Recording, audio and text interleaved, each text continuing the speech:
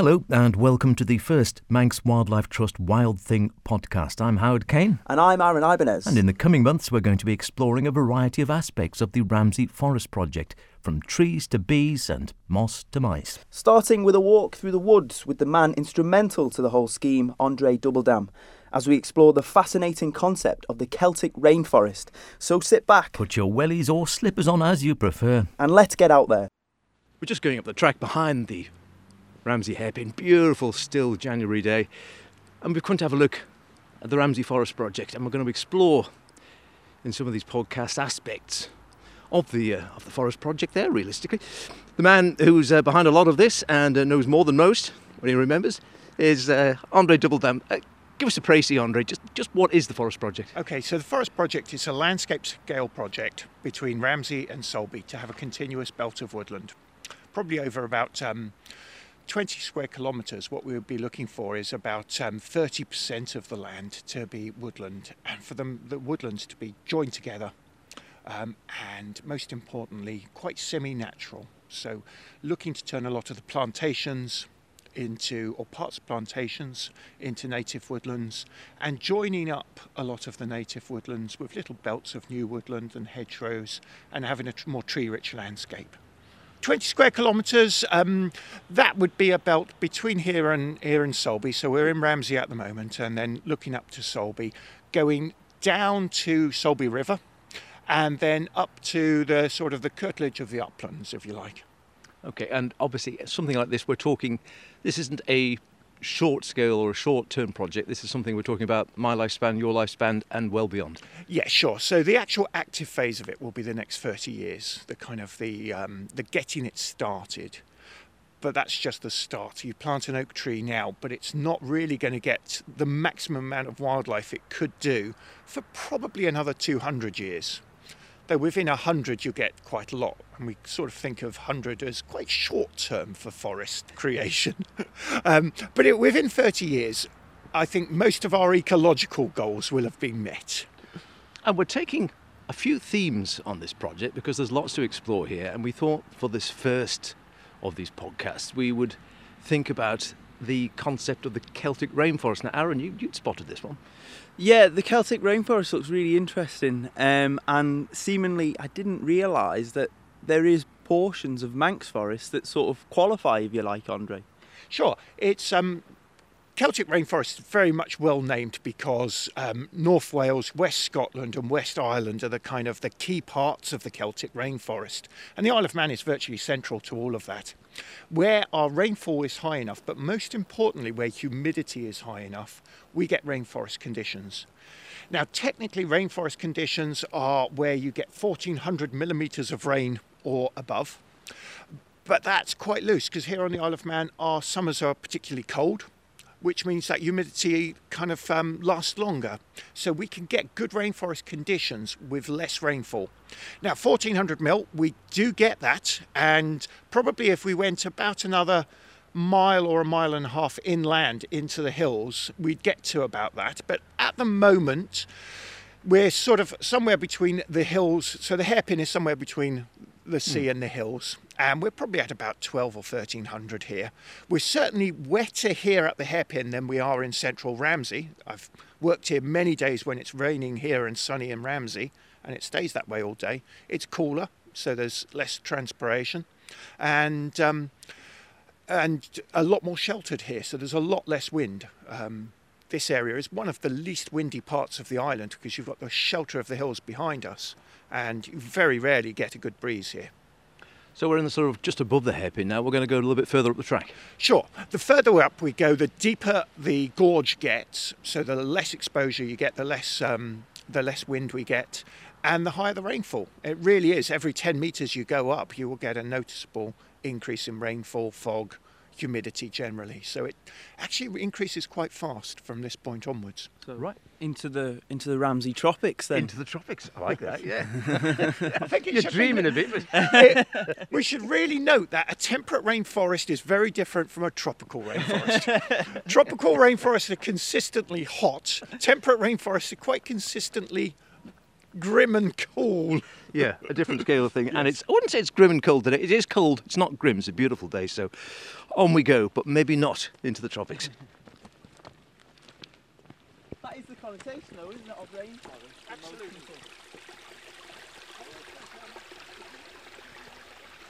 So we've come to a stop here at the moment, noticing sort of a blanket or a carpet of moss sort of round a lot of the trees, and landscape sort of dominated in this little gully here with the stream of lots of ferns. Very lush here, isn't it? Yeah, it's the middle of January and it is completely green here.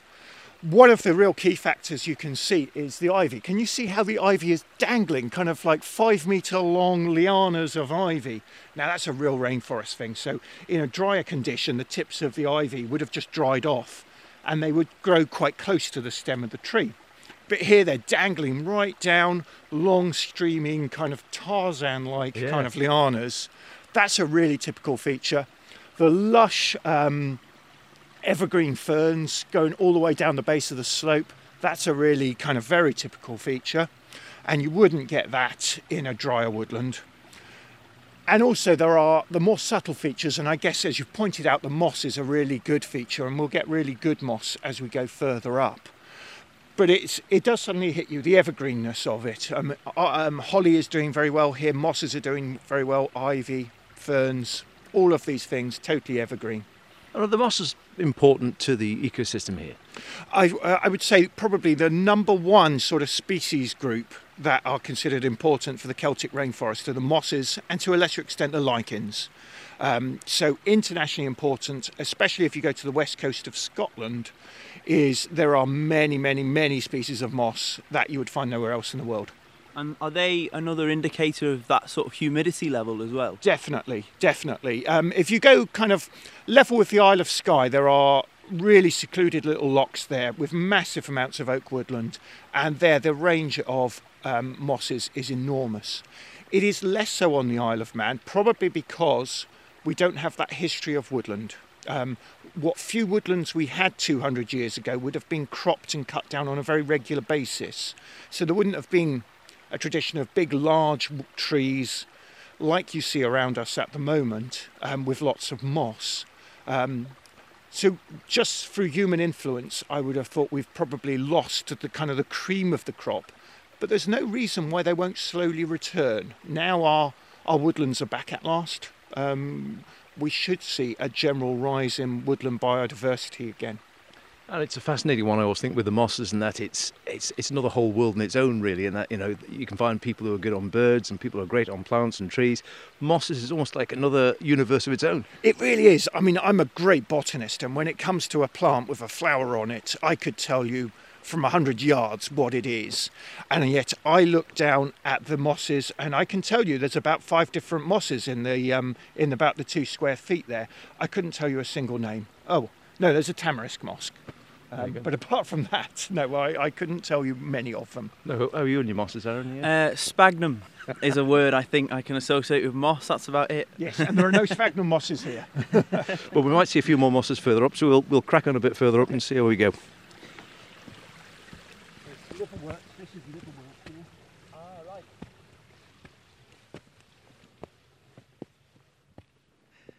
As we get higher up, again, beautiful view, lovely, clear, egg blue sky, just looking out across, and you can see the moss on these trees as we're coming up. There's no truth in the old rumour then that moss only grows on the north side. No, I don't think on the Isle of Man it makes much difference. It's damp on all sides, and especially in a gully like this, which probably doesn't get a lot of sun, and the rain is fairly indirect. What you'll find is that the moss is fairly ubiquitous, and the higher the rainfall, the more the moss. So we've got to the stage here, which is the kind of the penultimately kind of good moss stage, where moss is completely enveloping the tree. Now, if you get really wet conditions, so if we had this same tree in this sort of gully, but 2 or 3 miles inland, then the moss would actually be dripping off the tree. So you would get beard growths coming off the tree, and that really is the pinnacle of a temperate rainforest. But this is not bad. You would not find this down in Ramsey. And there's a certain aged look. Do you not think when a tree is completely cloaked in this sort of furry moss that's just really growing up it that gives off this kind of, I don't know, mystical kind of thing. And particularly when you attach the idea of a Celtic rainforest to it, it gives it that ancient kind of feel. Do you not think? Sure. I mean, certainly the moss gives it a good age, and it's like a beard, makes a person look a little bit older and more and more mature. And that's certainly happening with this. We know all of these trees are about 100 years old because we know from the records that the whole of Elfin Glen was felled in the First World War. So all of these date back to that time. However, the woodland is almost certainly ancient woodland, so the woodland goes back a lot longer. And we know that from the ecological clues. So there's the presence of many species, kind of quite probably species that most people wouldn't recognise the names of, like remote sedge and sanicle and glue stick fungus, that occur here but would not occur in similar woodlands that are younger. So a woodland that was planted 100 years ago, you wouldn't get those species. This is here because it is a relic that goes way back into time. And on the Isle of Man, there are lots of these very steep ravines, very narrow ravines that would have been traditionally woodland. But they would have been managed woodlands. These wouldn't have been so remote that they weren't managed. They were very useful places. They were just places where I guess stock was fenced out or kept out for periods of time to allow the trees to grow. And I was just pondering, looking at the mosses there, and as you say, some of these trees completely cloaked.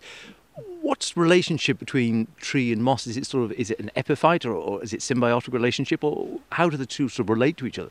Okay, so I don't think that the oak tree gets anything out of the moss, but I don't think that the moss affects the tree in any way, shape or form. It can get nutrients from the bark, but that's because the bark is constantly shedding and kind of renewing anyway. Yeah. So if you picked off some of the older bits of moss, you'd actually see the formation of the start of soil coming through. So it builds up its own ecosystem, its own soil within the tree.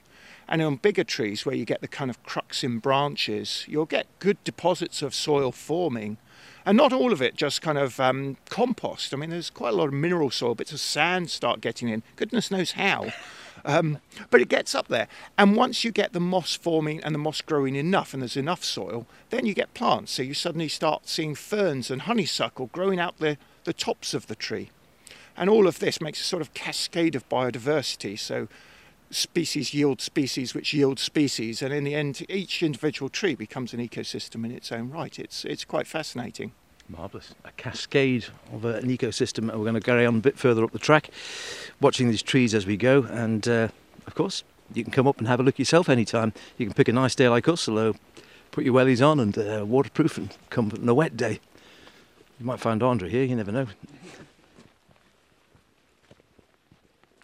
You can see all those growths, those blue growths in the twigs. Now that's all lichen, and that lichen will, as this tree gets older and older, it will get bigger and bigger and more species. And again, there will be species that will get really beard-like and long. So this tree will be really supporting an amazing amount of wildlife, because there are many moth species and fly species whose larvae will only feed on mosses and lichens, and probably only one or two different species of mosses and lichens. So as I say, biodiversity generates biodiversity, and that is the beauty of these woodlands. So one of the things that Celtic rainforests are known for is mosses and lichens, but another one is moths. And it's because a lot of these moths that really have got very specific requirements for lichen growth prefer it here.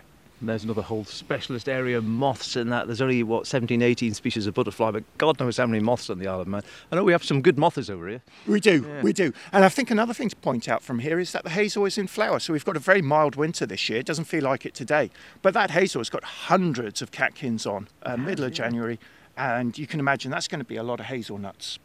That is. And it's unusually early. It's 17th, 18th of January as we're talking now? Yeah, I mean, normally you would think kind of first couple of weeks in February they start to come out. But they do stagger. So we've got lots of hazel bushes here without any catkins on at all yet.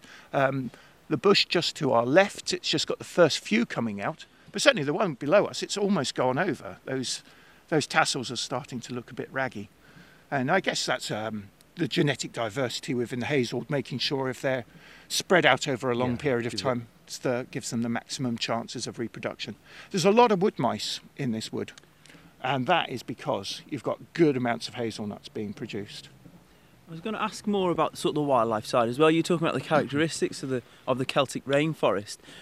Just want to set my imagination going now. We sort of transport ourselves back in time before sort of forests were being felled on the Isle of Man, maybe even back to times like red deer and that. Okay.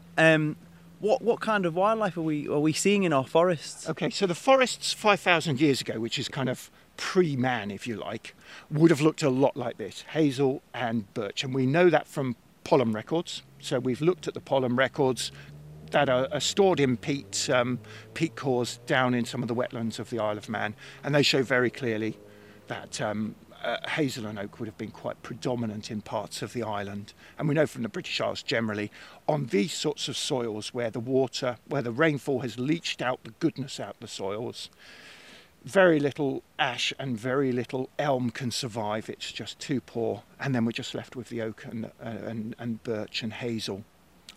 It would have looked a lot like this. We know again from records pre-First World War that we had wildlife like wood warbler, and wood warbler nested on the island for many years before the First World War, and these forests were all felled. But because these forests are looking now just like they did probably about the time of the First World War, so it's another 100 years have moved on, these have matured, we're sort of hoping that birds like wood warbler will now start to find woodlands like this amenable again. So fingers crossed, within the next decade or two, a lot of those species that would have occurred on the Isle of Man thousands of years ago will start to move back in. And even in the last few years, we've had woodpeckers recolonise the Isle of Man, and that's just one of many. So birds recolonise quite easily, or some birds will, and some birds kind of more slowly. Moths will recolonise quite quickly.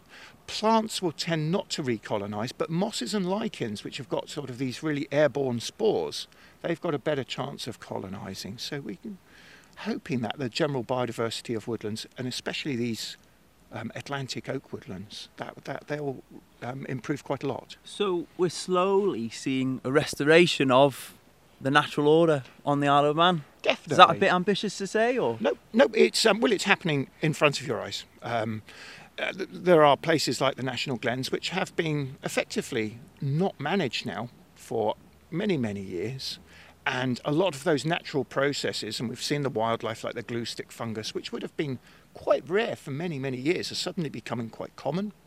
We're seeing trees like these oak trees, which, to be honest with you, we wouldn't have had many mature oak trees for thousands of years, because any time a tree got to the size of these trees, they would have been chopped down, they would have been used. So these trees are something new. There's something not seen before for a long time, and quite encouraging. And I just love the fact that we're looking around, we're talking about these lichens and some of these great ones down the bottom here. I don't know, it's not Old Man's Beard, is it? But that's the one you quite often see in the train sets where they use for bushes and such, like a gorgeous one in the lichens. And a great indicator species, because lichens generally won't grow where there's polluted air. No, I mean that sort of lichen and that level of growth will only be in clean air, and that's the one thing the Isle of Man has in droves is good clean air and humidity as well.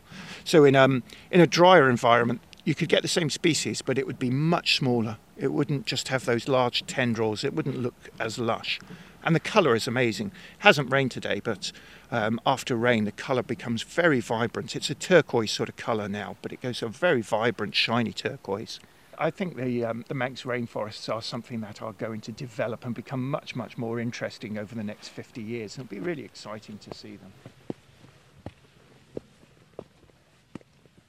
So here we go, we're pretty much at as far as we're going to go today. The track goes on further, but we've got to the end of our line looking at the forest project, or at least this section of the forest project today. Plenty more ivy looking out here as we're looking across, and we were just discussing as we were coming up, great in the summer for bats. Absolutely. So the ivy is doing so well here because they're growing on ash trees. The ash trees have just found a little bit of fertility here.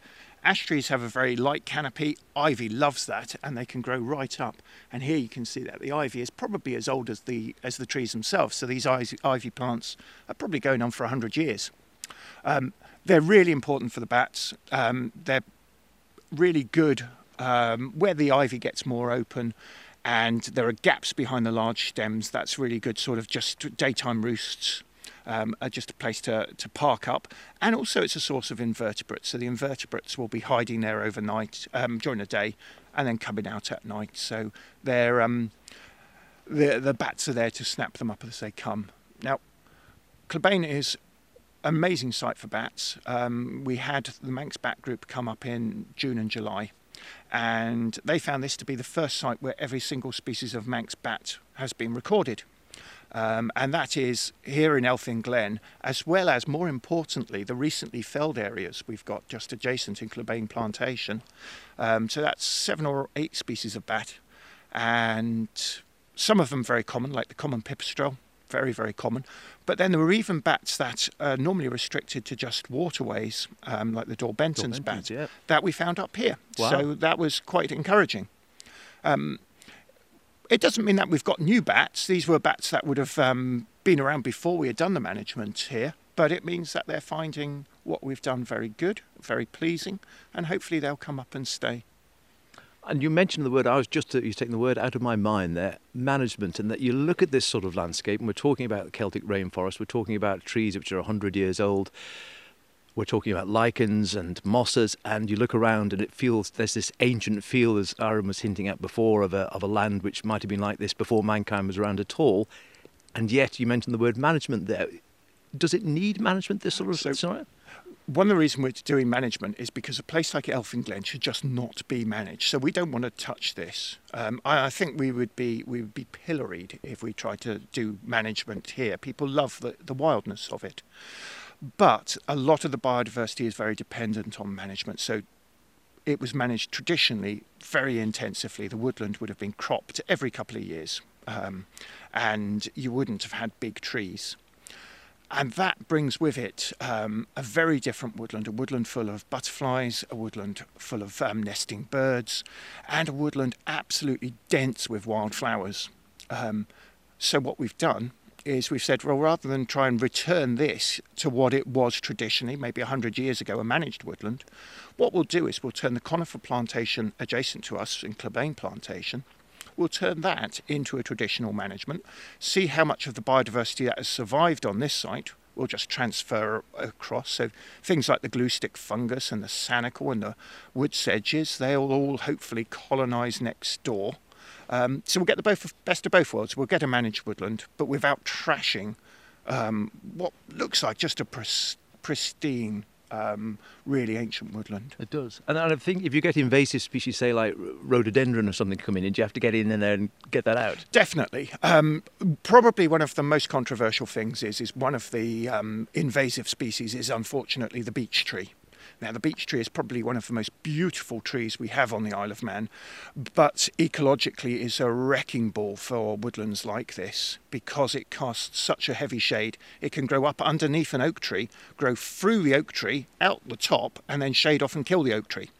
And that clearly would have devastating ecological effects. And I think maybe the established beech trees that are here, we probably wouldn't touch, but it would be very prudent, I think, to make sure that no seedlings get established, and we just keep a check and make sure that the present generations of beech trees are the last. Just so there are areas of this pristine oak woodland, as you would have found 5,000 years ago, still on the Isle of Man. It's not something we would do across the Isle of Man. Yeah. Most woodlands, beech trees are more than welcome, but there are places where we try and just keep things as pristine and wildlife rich as we possibly can. And in terms of the conservation effort and perhaps the legacy of the forest project, is it a case of wanting to emulate these conditions and stretch it and create this green belt, so to speak, of? Yeah. So the vast majority of what we think of as the Ramsey Forest would be probably a very low intensity management, either just managed very occasionally for collecting very valuable trees or firewood, but the vast majority we wouldn't be looking at productive woodland like a plantation woodland. We would be looking at a low productive woodland where it's really kept for nature, for recreation.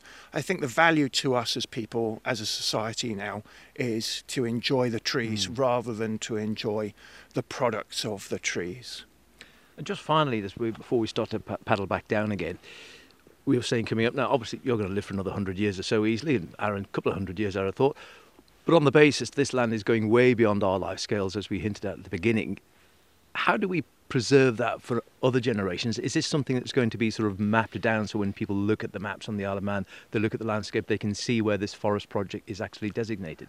I think it's one of the joys of when you're writing a management plan. Part of it is for now, but part of it is a legacy for the future. So it is a historical document. Just as we look at estate archives and estate records of Tudor times and even further now, and we look at the Domesday Book and all sorts of historical records, people will be looking back at our records because the changes we're reaping to the countryside probably post-millennium to turn a lot of areas back to more wild areas to reflect the idea that we are becoming, well, we're becoming a bit fat. And we want somewhere to go and enjoy and to get healthy and happy again. And that's a narrative people will be really interested in a few hundred years. So I think it's really interesting to feel that what you're doing is quite historical. In the coming episodes, we will explore topics including wild play, nature and well-being, community involvement, and individual species such as the plants, the bird life and bats found within the Forest Project area. The Ramsey Forest Project podcast has been made possible by funding from the Manx Lottery Trust. Until next time, be good and get wild. Wild thing, I think I love you.